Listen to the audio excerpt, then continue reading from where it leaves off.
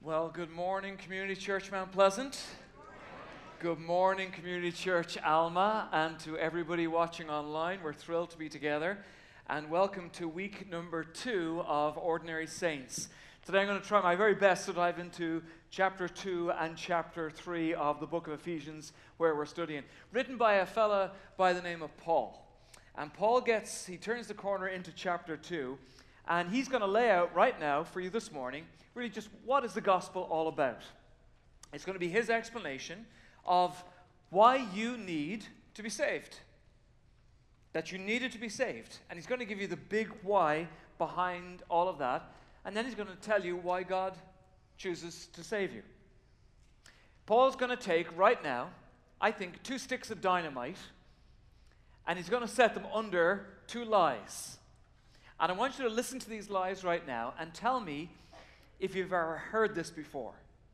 Maybe you've thought of it before, or maybe even today as you are listening to me, you're like, no, that's what I believe.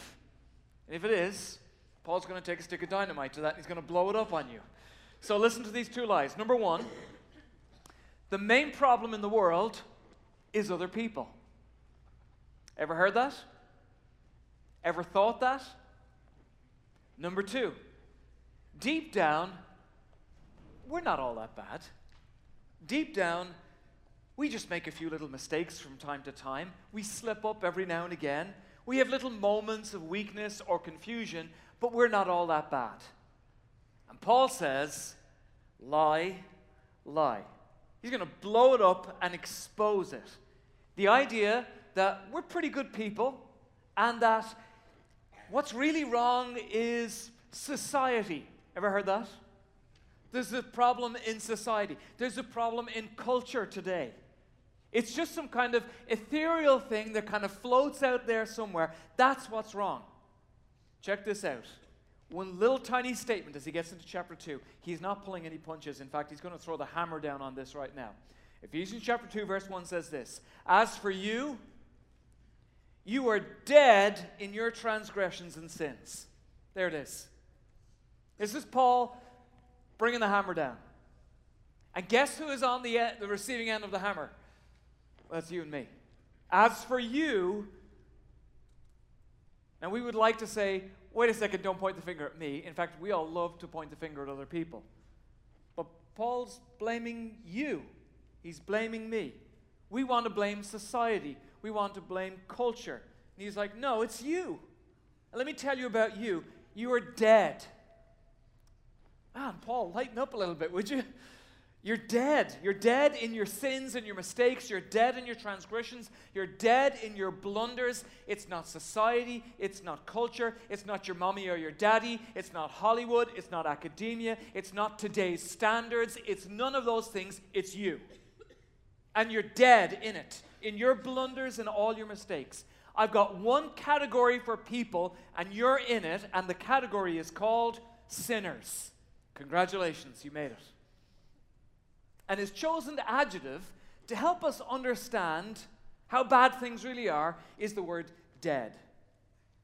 You're dead in your sins, dead in your transgressions. Thank you so much, Paul, for the hammer. Delightful stuff. Think about it.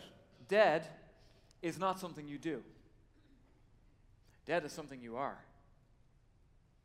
Dead is not an action, it's a condition. We'd like to think, no, I do bad things. I did a bad thing. I was angry. I did that. I was greedy. I did that. But I'm a good guy. I'm a good girl. I just did a bad thing. I'm good though. You see the difference? That's what we'd like to do. And Paul is like, no, let me push you on this. It's more than something you did. It's the way you are. I really want you to get this. A true reflection of your condition and how bad things really, really are. And he just says it. You're completely dead in your sin. Especially in the light of how we try to fix it. You make a mess, right? What do? We clean up the mess, right? You make a mistake, what do? Well, I better fix the mistake. And Paul is basically saying to you, it's really hard to fix dead. Good luck with that. You can't fix it. Listen to this author. It's not that we do bad things and that makes us bad. It's that we do bad things because we're bad. It's not that we steal and cheat and therefore that makes us now greedy.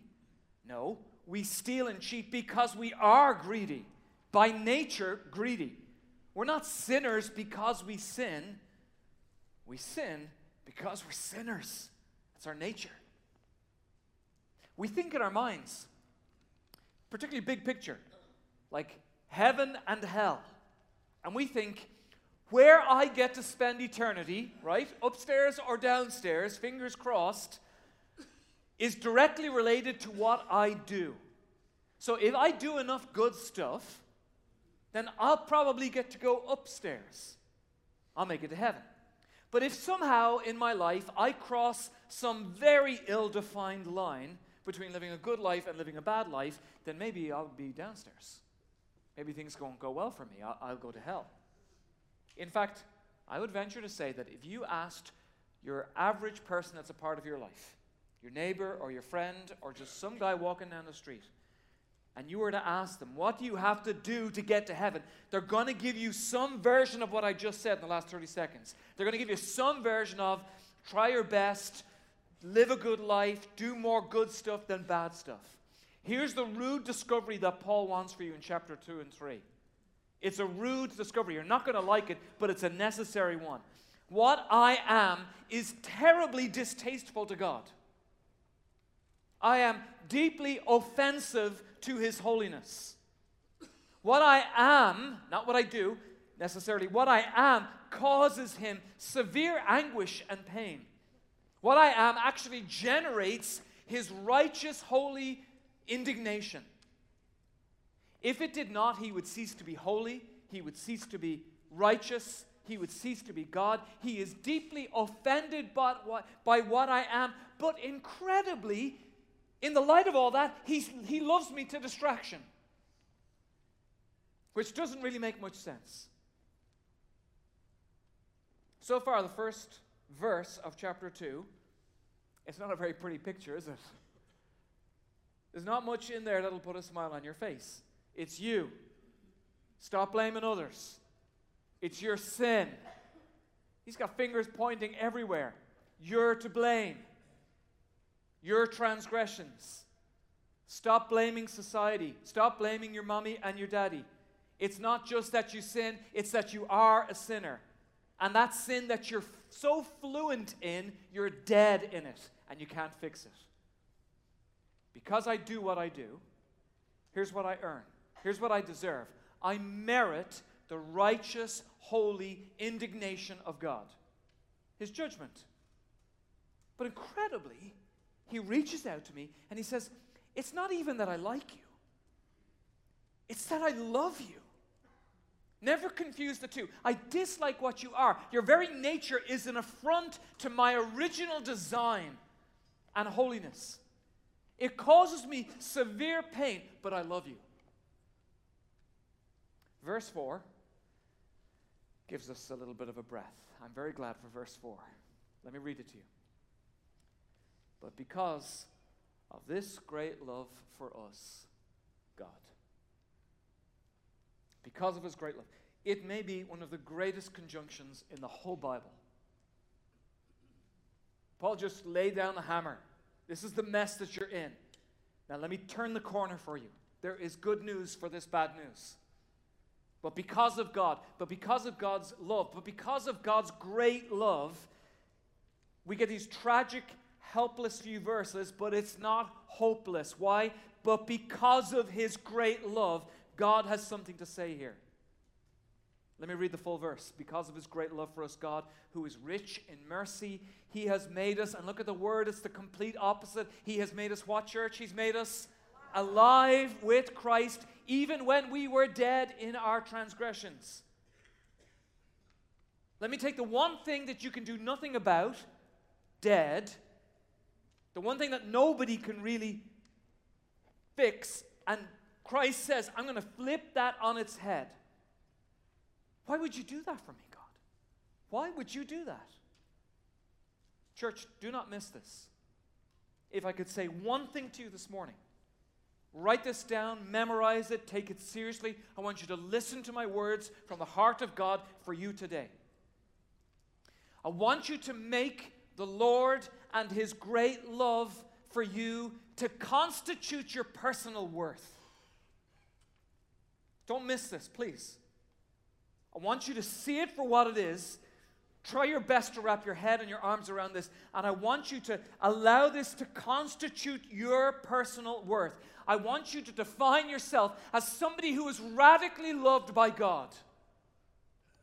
God's love for you, His choice of you, that it constitutes your worth. I want you to accept that and allow that to become the single most important thing in your life. That's huge. I spoke with a student in this church a few weeks ago. It was such a classic conversation, but it was very emotional. This student was very honest, very sincere, and it was, I don't know where I fit in. And this student was in tears. I don't know where I fit in. My friends, look at the comparison. Do you remember doing this when you were younger? My friends are good at math. I'm not good at math. My friends are good at sports. I'm not as good as they are. And that matters. When you're that age, that matters, doesn't it? It's huge for you. That's your world. This is what the student told me. And tears. I want to be appreciated. It's such a classic conversation. I want to belong. And then they said, I want to be good at something. Last thing they said, I don't know who I am. And what they were trying to do was take the, I don't know who I am, and if they could be good at math and good at sports, or whatever the thing is, or fit into a group, then they would say, that would now constitute who I am. And that's not good territory to go down at all. I was blown away talking to this person because they were like, hardly able to get the words out. They were so emotional. And I thought, what a classic middle school, high school age conversation to have. And then I thought about it. We don't want to admit this. I don't think that's a middle school, high school exclusive problem at all. I think we all think that stuff. Today, I don't care how old you are. I think we all go down that road. The basis of your personal worth is not your possessions or your talents or the esteem of other people. It's not even your reputation. It's not kudos from everyone else telling you how important you are. I stand anchored in God, whom I stand in front of, as it were, naked, who tells me, no, you are my son, you are my beloved. That's where it's at. You see, ordinary you, ordinary saint, is extraordinary in the eyes of God because of His Son, Jesus Christ. And still, you know what we do? We don't get this. And still we come to Abba Father trying to impress Him, and we present to Him our trinkets and our badges and our gold stickers. And in doing so, what we do with God's great love, this conjunction in Ephesians chapter 2, is we regulate God off to the side and we return to spiritual deadness. That He's like, no, I've made you alive in Christ. We're like, no, let me impress you. I'll return to spiritual deadness. And we become an imposter. When we try to draw our identity from anything else, from achievements or strokes from other people, it's not the real you. It's not the ordinary saint that you are. The true self claims identity in the great love that we find in verse 4. Paul states it really, really clearly. In fact, he's going to say the same thing twice in the matter of 3 verses. Verse 5, he says this, it's by grace you've been saved. I don't need your trinkets. I don't need your gold stars. I don't need your badges. It's by grace that you've been saved. In verse 8, three verses later, he's like, I got to say it again. He says, for it's by grace that you've been saved through faith. It's not from yourself. Are you getting the message? It's the gift of God. It's not by works. It's not by all the stuff that you're trying to do. You see, Scripture is insisting that salvation is instituted by God's initiative. That He is this tremendous lover who has given chase to you today. But our version of spirituality starts with self. And we sideline God. We talk about, well, I'll try to change, and I'll try to be nicer, and I'll try to do less bad things, and I'll try to sin less, and I'll try to do nicer things and more good things. As if you could do those things with the practice required for good handwriting or a good golf swing. That's what we're trying to do to God. I'll keep trying. We give lip service to this grace that he says, I want to hand it to you. We say, yeah, thanks, got it, that's great. But then we're like, no, I've got to practice some kind of personal discipline and some kind of self-denial life that's going to achieve my good standing with God. And everything in that has an emphasis on what I can do instead of what God has done. Hey, God, why don't you sit on the bench for a while? Why don't you just be a spectator? I don't need you to be active in my life. Why don't you watch? Watch what I do. You're going to like it. And that is a crippling misunderstanding of what Paul is talking about. That self-made Christian who can pull themselves up by their own bootstraps will eventually reach the point of wipeout, exhaustion. You will be confronted by two painful truths if that is the life you live. Inadequate, insufficient. Man, but I tried. I really worked hard. All that spiritual sweat, it hasn't added an inch to your spiritual stature. And then you get faced with gloom and pessimism and despair. Or sometimes we end up wagging our finger at God and blaming him. Didn't you see what I did? How come you're not impressed with all my stuff? Where were you? And I got to tell you, church, that's a joyless life, isn't it? I don't want to do that. Trying to be a good little boy or a good little girl. Somehow, we've missed the story of the prodigal son. I am his beloved. I'm bragging right now, guys. I don't care. Chest puffed out, head up, high. You want to know anything about me? He loves me. Like, picture in the wallet, angels are rolling their eyes. Yeah, we know. That's me. I don't know about you, but that's me. Classic question every male asks every male. Hello, who are you? What's your name? What do you do? I'm his beloved. I mean, that's what I do. Because we like to fill in the blank with, some kind of occupancy. No. I'm his beloved. Any identity outside of that truth is counterfeit. It's not you. It's not your works. And I hope you hear these words that I'm speaking to you. I hope you hear them with a sense of tenderness, but I hope you hear them firmly because I want love to take a hold of you. You are his beloved, helpless, not hopeless, dead in transgressions, made alive in Christ Jesus. Amen? Listen, another author, he says, living in awareness of the belovedness is the axis with which the Christian life revolves. Being the beloved is our identity. It is the core of our existence. It's not merely a lofty thought or an inspiring idea or one name among any. It is the name, he's talking about the word beloved, it is the name by which God knows us and the way which he relates to us. Satan knows your name. He calls you by your sin. God knows your sin. He calls you by your name. Let me tell you a story, a fellow by the name of Michael. He went away to be with the Lord by himself. This is what he said he heard from God.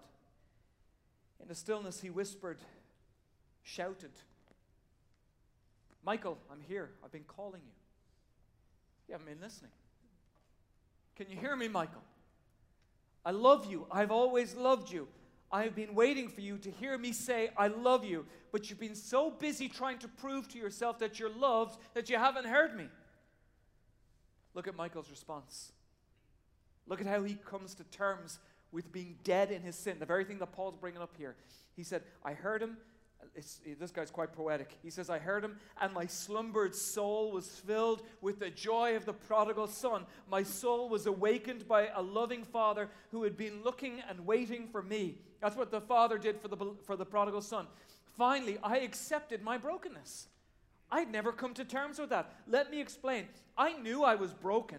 I knew I was a sinner. I knew I continually disappointed God. I probably don't have to twist our arms on that one for anyone here. He says, but I could never accept that part of me. It was the part of me that embarrassed me. I continually felt the need to apologize and to run away from my weakness, to deny who I was and concentrate on what I should be. I was broken, yes, but I was continually trying to not be broken again, or at least get to a place where I could be seldom broken. You see, I had totally misunderstood the Christian faith. I came to see that it was in my brokenness and in my powerlessness and in my weakness that this Savior, Jesus Christ, was being made strong. What does all this mean? This is what he writes. I don't know. And to be quite blunt, maybe it's the wrong question. I can only tell you when I heard from my Father, there was this anticipation, there was this electricity about God's presence in my life that I'd never experienced before. I can only tell you that for the first time in my life, I can hear Jesus whisper to me every day, Michael, I love you. You're my beloved, and for some strange reason, it's enough for me. That's enough. It's all I need. 1 Corinthians 1. Brothers, think about what we were when we were called. I bumped into this word last Wednesday or 2 Wednesdays ago at the prayer meeting. I thought I knew every Irish American little colloquialism difference in the words, and after all of these years, what do you hear me say when I say the scripture? Brothers, think about what you were when you were called. And so I asked my wife, because she's laughing at me, and others were laughing at me, think about what you wear. And so they were thinking clothes. And I'm like, well, how does an American say that word? And they said, were. And I'm just going to tell you right now, you're all wrong, okay? Because that's just weird coming out of my mouth. Brothers, think about your were when you were called. But when I say where, you're all going to think clothing. Okay, anyway, moving on into what we're supposed to talk about.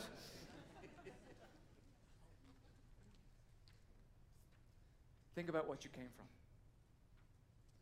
Think about what you were rescued from. Think of the way you used to be.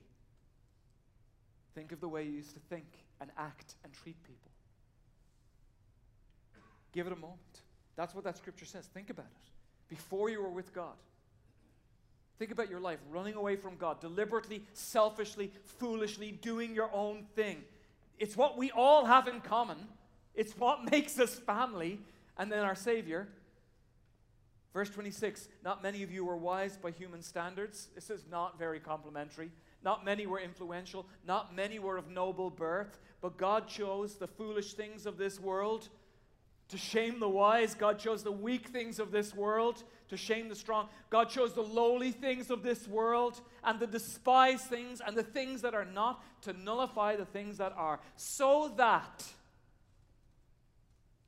For what? So that what is it, God? He says, well, I want you to think about the mess that you wear.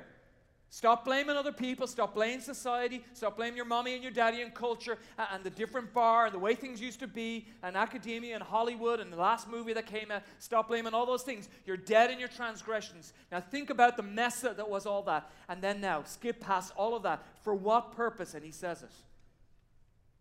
Verse 29, so that nobody may boast before him. What are you getting at? So that nobody may boast before him. That's Corinthians. He says the exact same thing in Ephesians. Verse 8, it is the gift of God, not by works, like word for word, so that no one can boast.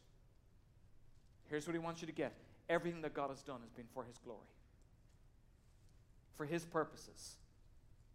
What he could do. Whether it was with something or whether it was with nothing, whether you consider yourself good, bad, or indifferent, whether you think that you're wise or noble or lowly or weak, it doesn't actually matter.